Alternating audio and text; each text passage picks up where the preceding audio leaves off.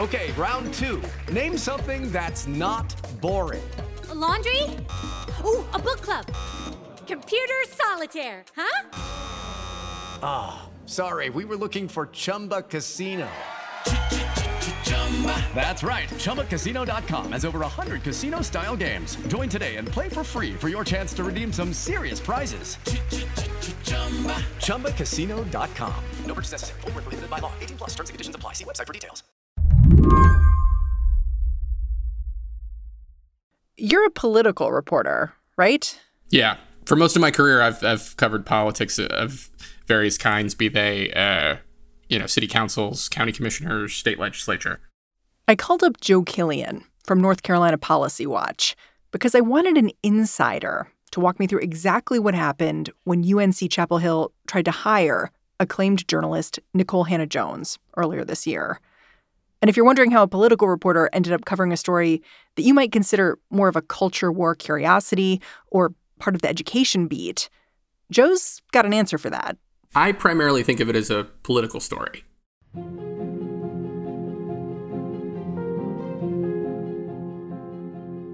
Before we get into the way politics has soaked into a public university's HR decisions, a quick recap. Nikole Hannah-Jones is the creator of the 1619 Project at the New York Times, the winner of a Pulitzer, a Peabody, and a MacArthur Genius Grant. Earlier this year, she was offered a teaching gig at UNC Chapel Hill, but the board of the university refused to vote to grant her tenure, despite the support of her colleagues. It created a standoff that ended just this week. Okay, back to the politics of all this. I mean, it happened in higher education, but it happened in a way that is so familiar to me from covering politics. I mean, some people were getting it wrong when they were following our reporting, and they were saying that the university denied her tenure. What they actually did was a lot stranger than that. They just decided not to vote on it. It went into a committee and it never came out. It happens in city councils. It happens at county commissioner level. It happens in state parties. It doesn't generally happen in higher education. Joe says this scandal, it was actually years in the making. To him, it all seemed to start when Republicans took control of state government a few years back. And once they were in power, they were not shy about going after a lot of things they thought should change. The UNC system was one of those things. Joe would show up to report on board meetings for the public universities and just watch this tension boil over. They were incredibly contentious. Board members themselves were fighting amongst one another. They were at odds with faculty, with leadership at the campus level. Like screaming matches? Oh, yeah. Protests, screaming matches. The Board of Governors defunded some academic centers at UNC schools that they didn't like and thought were, too liberal. Some of it is generational. Some of it is ideological. Some of it is that these boards don't look anything like the campuses or the system or even the state. They lean heavily white, heavily male, heavily conservative. Right now on the UNC Board of Governors, there's one Democrat on the entire board. Years before this dust-up with Nikole Hannah-Jones, the UNC board was already pushing out school administrators they thought weren't conservative enough. And you could just think, wow, there's just a lot of stuff going on down there. It seems really chaotic.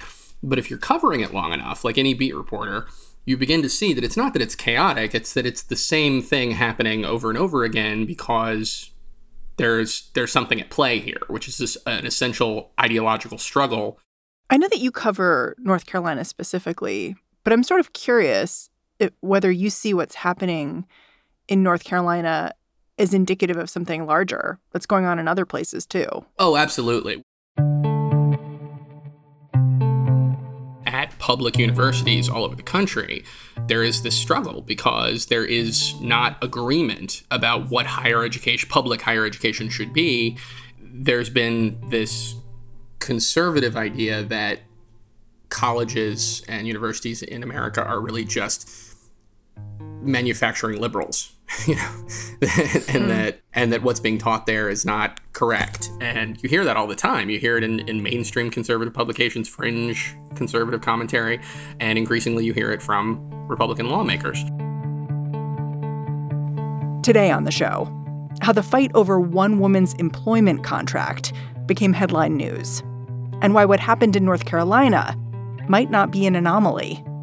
I'm Mary Harris. You're listening to What Next? Stick around.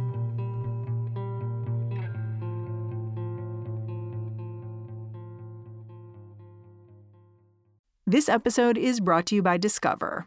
When it comes to your finances, Discover wants you to know they are the credit card that is always there for you. With 24/7 U.S.-based live customer service, everyone has the option to talk to a real person anytime, day or night. Yep, that means no more waiting for, quote, normal business hours just to get a hold of someone. We are talking real service from real people whenever you need it. Get the customer service you deserve with Discover. Limitations apply. See terms at discover.com/creditcard. When Joe Killian thinks about Nikole Hannah-Jones and the University of North Carolina, he doesn't think about what happened this year. He thinks about a much younger Nikole Hannah-Jones, before the awards, before the 1619 Project became a political lightning rod. Back when Nikole Hannah-Jones first came to UNC as a graduate student. Nikole Hannah-Jones attended the University of North Carolina at Chapel Hill. She got her master's there. She's a Tar Heel. Yeah. When she was a grad student in the journalism school at UNC Chapel Hill, she really thrived and she really started to become a journalist, and she credits the university with a lot. And so she's always, as she worked her way slowly up from the Chapel Hill News to the Durham Bureau of the News and Observer to the Oregonian, ProPublica, New York Times, along the way winning every major award in journalism, the Peabody, the Polk Award, National Magazine Awards, the Pulitzer Prize. She has maintained that relationship with UNC. She's come back and given commencement speeches to the journalism school. She's come back and guest lectured in classes. Her Ida B. Wells Society is based out of UNC. She co-founded that, and it's headquartered at UNC. So the dean of the journalism school, Susan King, who is herself a pioneering woman in journalism, began to think, let's bring her back here. Let's set up a Knight chair. For people who don't know, the Knight Foundation endows professorships, Knight chairs. They bring working professionals in media, reporters, producers, people who work in media, to universities to share their professional expertise in the classroom. And traditionally, they get the protection of tenure, which means they have a lifetime appointment, right? It's not the case with every Knight chair, and it's not the case at every school, but at UNC, since the early 80s, when they started this program, every single Knight chair has gotten tenure, and it's been presented to applicants that way, and it's never been a problem, and all of the applicants have been white. This is the first black person, the first black woman who is up for one of these, and it's the only one that has come up against this sort of resistance.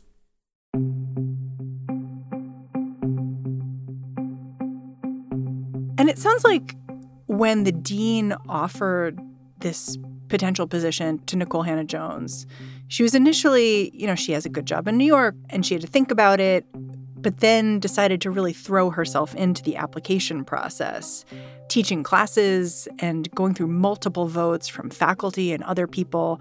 What is that process typically like? This tenure process is incredibly rigorous. Not only do you have to come and do all of those things you were talking about, where you come and you teach and you submit things, and people who you don't even know write things about whether you'd be a good candidate, people who are faculty members at other universities. The faculty in the department has a vote. The tenure committee has a vote. She passed unanimously through all these things. So it goes up to the chancellor and the provost level. The chancellor and the provost recommend her. There's nobody in this process that has a problem with this so far. So where did the trouble start? Well, there was sort of a whisper campaign. She's such a prominent person, such a prominent journalist. And the 1619 Project from the New York Times especially has been the focus of such political ire on the political right. I mean, leading political figures were sort of fomenting a sort of a second satanic panic that has to do with critical race theory and the idea that white children are going to be taught to be embarrassed of their history and they want to make us ashamed of America. Countless school districts are now using the 1619 Project from the New York Times, for example, as a curriculum. That project is the work of an out-of-the-closet racial extremist called Nikole Hannah-Jones. The president, Donald Trump, specifically denounced it. Teaching this horrible doctrine to our children is a form of child abuse. And briefly, I should just say that the 1619 Project, the idea of it is that the country was really founded when slaves were first brought to this country, and that is a uniquely American experience that has shaped the country ever since. Yeah, that's not a bad way of putting it. I mean, not in a literal sense. She's saying a better way of thinking about the true founding of the country is through looking at its relationship with slavery. And for that, you got to go to 1619. So yeah, that is, in this racial moment that we're experiencing in this country, been very controversial. And she's one of a few prominent Black journalists and scholars who have taken the brunt of the hit from conservatives on this. So because that is the case, and because she's such a known quantity, it got around that they were pursuing her. Yeah, what did this whisper campaign look like? I began hearing about it because there were some people in conservative circles who were talking about it. They were kind of gearing up, to prevent this or make it an issue. One of the things that happened was that there was a conversation between Dean Susan King of the J School and Walter Hussman. Walter Hussman is an Arkansas media magnate whose family for a couple of generations has owned and operated a lot of newspapers, television stations in Arkansas. His name is also on the J School at UNC. Yeah, because in 2019, he donated $25 million or pledged $25 million to the school. And they named it after him. It's now the UNC Hussman School of Journalism and Media. And they also agreed to etch what he calls his core values of journalism into a wall at the school. And these are primarily about objectivity and, restoring faith in journalism, things that sound really good sort of on their face if they're abstract ideas. Once you begin to learn what Hussman thinks they are and how they could be weaponized to attack journalism he doesn't like, it becomes kind of a different story. So Hussman calls the dean and says, hey, I've heard... that this is where it gets super strange. Hussman doesn't call the dean. The dean calls Hussman. Huh. And says, we're thinking about hiring Nikole Hannah-Jones. He says, well, I don't much like that idea. Here are my concerns. I don't like the 1619 Project. I'm concerned that historians have said that they have some problems with it. They think that there are ahistorical things in it. She says, well, listen, it's got its critics. They've answered those criticisms. We're going to make the decision here ourselves. We think it's a good one. He says, well, I disagree with you. She says, well, I disagree with you. I guess we're going to have to respectfully disagree. Do they do that? Not so much. What Hussman does is contact the chancellor, Kevin Guskowitz. He contacts the vice chancellor, who's in charge of charitable giving at the university. So he goes over her head. Yeah. And he also sends emails that he sent to them to a member of the board of trustees, who will ultimately be responsible for tenuring or not tenuring. And that's when really weird things start happening, which is the board just not voting on whether Nikole Hannah-Jones gets tenure. Yeah. Generally, a slate of candidates come to the board and they vote on them. And it's so rarely controversial. What they did was they just decided, well, not this one. We're not voting on this one. And when there was pushback on that, well, why not? They were like, well, we've got questions about her. Well, what are your questions? How can we assuage them? We're just not going to vote. We're not going to vote this meeting. We're not going to vote that meeting. We're just going to keep pushing it out. She's not going to get a vote. It's not going to happen. So if you want to hire her, you got to find some workaround because it's not coming before the board. We're not taking a public vote on it.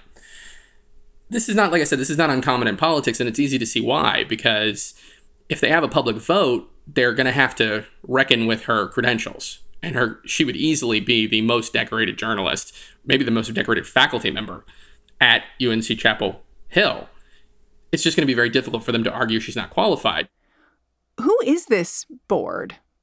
Because it sounds like at this point in the process, Nikole Hannah-Jones has the support of the dean of the school she would work for, the faculty, the tenure committee. That's a lot of people power. Who are the folks who are able to say no to this? Here's how it works in North Carolina. In North Carolina, the governing board of the entire UNC system is the Board of Governors. They are directly appointed by the North Carolina General Assembly, which effectively means they're appointed by whichever party is in power in the North Carolina General Assembly. Which right now is Republicans. Yeah. And Democrats in the General Assembly will tell you, no matter how many times they put forward somebody and say, hey, how about this person for the Board of Governors, that person's not getting on the board. The slate of people who are getting on the Board of Governors are the people that Republicans pick. Who are they picking, you might ask? Well, it is largely an assembly of former Republican lawmakers, active current Republican lobbyists, active current conservative activists. So what you're saying is really diverse. Yeah. Former heads of the North Carolina Republican Party, for instance. The board is overwhelmingly white. It is overwhelmingly male. It is overwhelmingly conservative. Now, that's not the board that we're dealing with in the Hannah Jones case. That's the Board of Trustees, which is the campus level board. The campus level board they're also made of political appointees, but in North Carolina, this is how it used to work. The governor appointed some members of the Board of Trustees. Some of the members were appointed by the Board of Governors, who are appointed by the General Assembly. When the last Republican to hold office as governor in North Carolina lost, Pat McCrory, lost to Democrat Roy Cooper, the General Assembly stripped the governor of any appointment powers on boards of trustees so that it would just remain in Republican control. This sounds familiar. This is like what happened in Wisconsin when all of a sudden there was a Democratic governor and the legislature was like, you know what, though? We think the governor should not have power anymore. It's certainly not the only state where it's happened. And in North Carolina, this particular power is certainly not the only one that's been stripped from not only the governor, but also other Democratic politicians who come to power. And in between when they're elected and when they take office, the General Assembly steps in and takes some of their powers away. So how unprecedented is it for a board like this to say, we're just going to punt on this? Like, we're not going to give you the approval you want. It is extraordinarily rare that it would get to this level and be voted down. But it's not that that's never happened in history. It is unprecedented as far as we can tell for them to just kill it in committee and for it never to come to a vote. After the break, how Republicans at the highest levels in North Carolina got themselves involved in this tenure decision. We'll be right back. Hello, it is Ryan, and we could all use an extra bright spot in our day, couldn't we? Just to make up for things like sitting in traffic, doing the dishes, counting your steps, all the mundane stuff. That is why I'm such a big fan of Chumba Casino. Chumba Casino has all your favorite social casino-style games that you can play for free anytime, anywhere with daily bonuses. That should brighten your day a little. Actually, a lot. So sign up now at ChumbaCasino.com. That's ChumbaCasino.com. No purchase necessary. VGW Group. Void where prohibited by law. See terms and conditions. 18+. After punting on this tenure decision twice, the University of North Carolina came back to Nikole Hannah Jones a few months back and said, let's do this. We'll give you a 5-year contract with the opportunity to secure tenure later on. This was a compromise. Hannah Jones writes about this moment in a statement she released this week. She said she was crushed.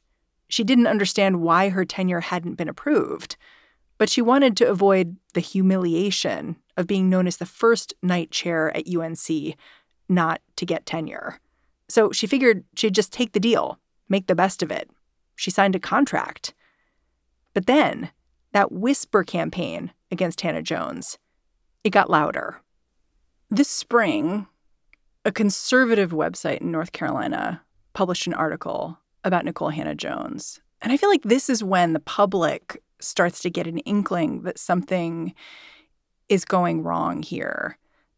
The article basically makes the argument that Nikole Hannah Jones shouldn't be teaching at UNC at all. And it's a travesty that somehow there's been some kind of deal to get her to teach without the board having their stamp of approval. And this is when you get involved because you seem to see that reporting and say, there's a story here. What you're talking about, I think, is a publication from the James G. Martin Center. Yeah. That's sort of a conservative think tank in North Carolina. And it is very easy to pay attention to what the Martin Center publishes, to pay attention to what is published in a conservative publication called the Carolina Journal. There are members of the Board of Governors and members of the North Carolina General Assembly who will walk into committee rooms with printed out copies of things that were published on the Martin Center website or Carolina Journal and read them aloud when they're talking policy. Whoa. This is a very influential group. So when you saw this post, you knew it wasn't just like another blog post. It was more than that. Yeah, when it reaches that level, there's already something in play. The piece that you're referencing, I believe, said, this is terrible that they would do this, that they would hire her, and the board should prevent it, and here's how. And if they're not willing to do it, it says the board of governors who appoint them should replace them or they should take over the process. It was not a subtle article. Yeah, not at all. It put it right out there. And frankly, as a political reporter, I appreciate that kind of candor. It makes my job a lot easier. Joe Killian started working the phone, and his story came together pretty quickly. Board members told him this tenure decision was stuck in committee at the behest of Republican state lawmakers, as well as that big donor to UNC Chapel Hill, the one with the journalism school named after him, Walter Hussman. I mean, Walter Hussman is a very influential graduate of the journalism school himself. He's given an enormous amount of money to that school, and he's very plugged in conservative circles.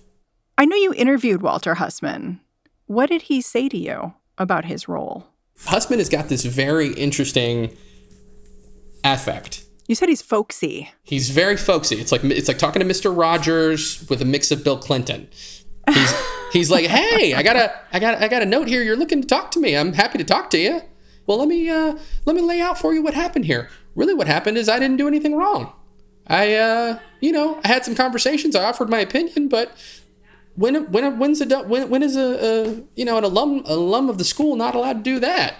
And I said, well, most alums of the school wouldn't have the inside track on who's being hired, and they certainly wouldn't have access to the dean, the chancellor, They wouldn't have the school named after them. Yeah, Nikole Hannah-Jones is an alum. If she called somebody up and said, here's who I think you should hire, they'd say, I'm sorry, who is this?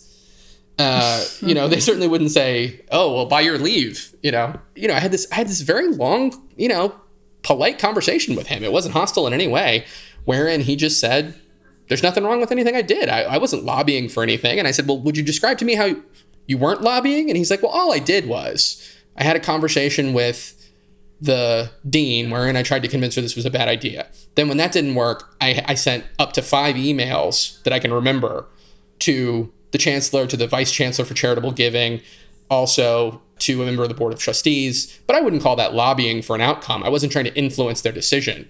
It just sounds like he's deeply divorced from acknowledging his own power.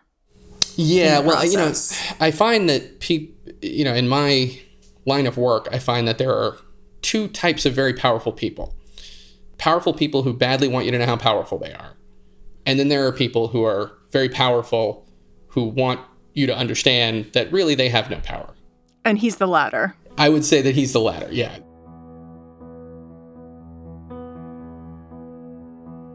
In the end, Walter Hussman's desire to keep Nikole Hannah-Jones off campus got overwhelmed by public pressure.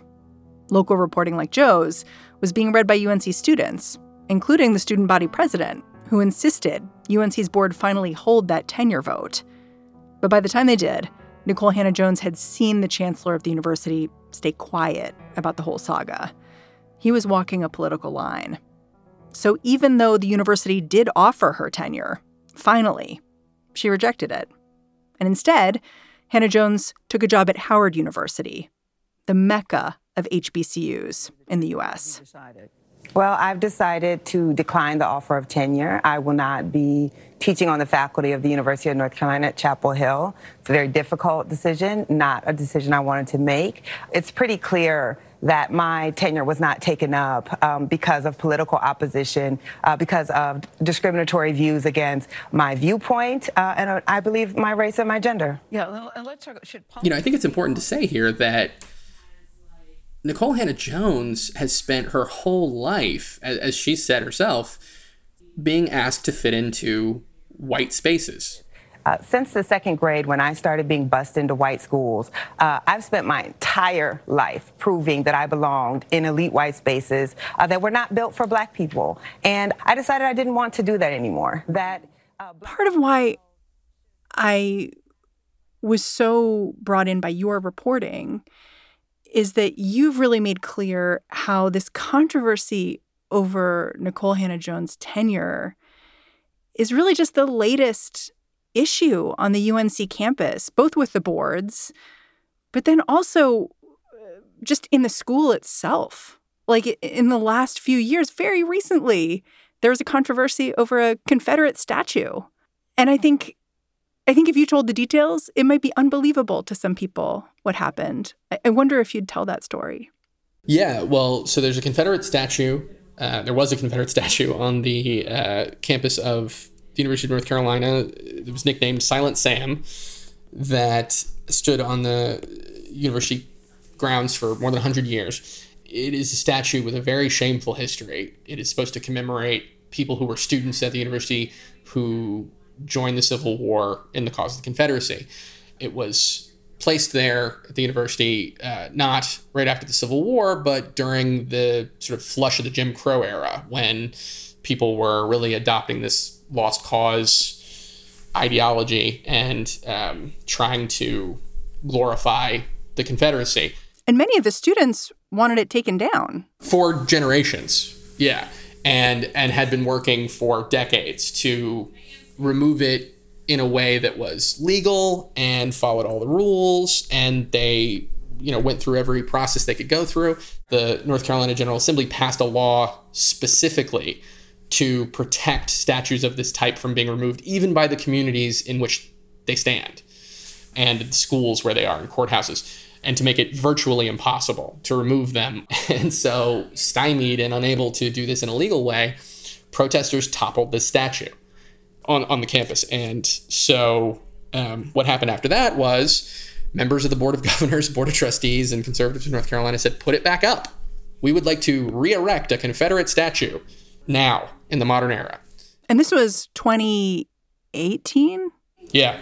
And so this was, for a lot of reasons, a very bad idea. People who are white supremacists are showing up, sometimes armed on campus, to quote unquote defend the statue, and it's just a terrible, terrible idea to deal with this any further. So what did the university do about this? Well, in their telling, to try to get around this law, the state law that's still in place that protects these statues, they made a secret deal with a neo-Confederate group called the Sons of Confederate Veterans, whereby the Sons of Confederate Veterans, who don't have anything to do with the statue, assert that it is their property and that they've gotten rights to it from the Daughters of the Confederacy, which in fact, was the group that so many years before had erected the statue, and that they'd be willing to take it off the university's hands in a legal way if they would give them the statue and several $1 million. Technically for upkeep of the statue, but still over $2 million to maintain a Confederate statue. That's exactly right. And the leader of that group, in a celebratory email, said, we're going to use some of that money to build a headquarters for ourselves. We've won. Our allies in the UNC system and the Board of Governors and the General Assembly helped us do this. It was a huge controversy. And the public only found out about it when it was a done deal and it had been announced. So what happened with Nikole Hannah-Jones, when I listened to all of this history, is part of a pattern. And it becomes clear, like in the weeks after the tenure back and forth was reported on, there was some reporting that, for instance, I think 70% of Black faculty had considered leaving the institution. And when you place what happened with Nikole Hannah-Jones into the wider context, you can understand why. That it's just one more incident that might make that faculty feel unwelcome. Yeah, in fact, a prominent tenured Black professor named William Starkey in the history department told me he thinks it's probably closer to 90%. And there are other professors who are leaving and are publicly saying this is why. We've got professors who they were trying to recruit, who are top people in their fields, who've said, I'm not coming there and this is why. So yeah, it's not a theoretical cost. So for people who live in North Carolina, is the solution to this problem in their educational system the same solution we keep hearing about for every other political fight we're in the middle of? Vote. Like, that's the only way out, given the way the boards are appointed. If you disagree with what they're doing, yeah. If you agree with what they're doing, then these are the glory days. Walter Hussman likes to talk about objectivity in reporting. If I'm totally objective about this and I overlook any number of things that are ethically objectionable or outright illegal, and I just sort of look at this with a totally objective lens, then what I see is a political struggle between two sides. A conservative General Assembly and their political appointees, and faculty, staff, alumni, and students of the University of North Carolina at Chapel Hill and many universities in the UNC system who are more liberal, are more progressive. And they have competing interests and competing philosophies about the university and how it should operate and what it should stand for. And one of them is in power and one of them is not. Joe Killian, thank you so much for joining me. Glad to help. Joe Killian is an investigative reporter at NC Policy Watch. And that's the show. What Next is produced by Elena Schwartz, Carmel Delshad, Mary Wilson, Daniel Hewitt, and Davis Land. We are led by Allison Benedict and Alicia Montgomery. I'm Mary Harris. You can go track me down on Twitter whenever you want. I'm at Mary's Desk. Tomorrow, stay tuned to this feed. What Next TBD is going to be here. Henry Grabar is going to be in the hosting chair. And he's going to be talking about what happens with remote work once we all go back to the office. Okay, I'll catch you back here on Monday.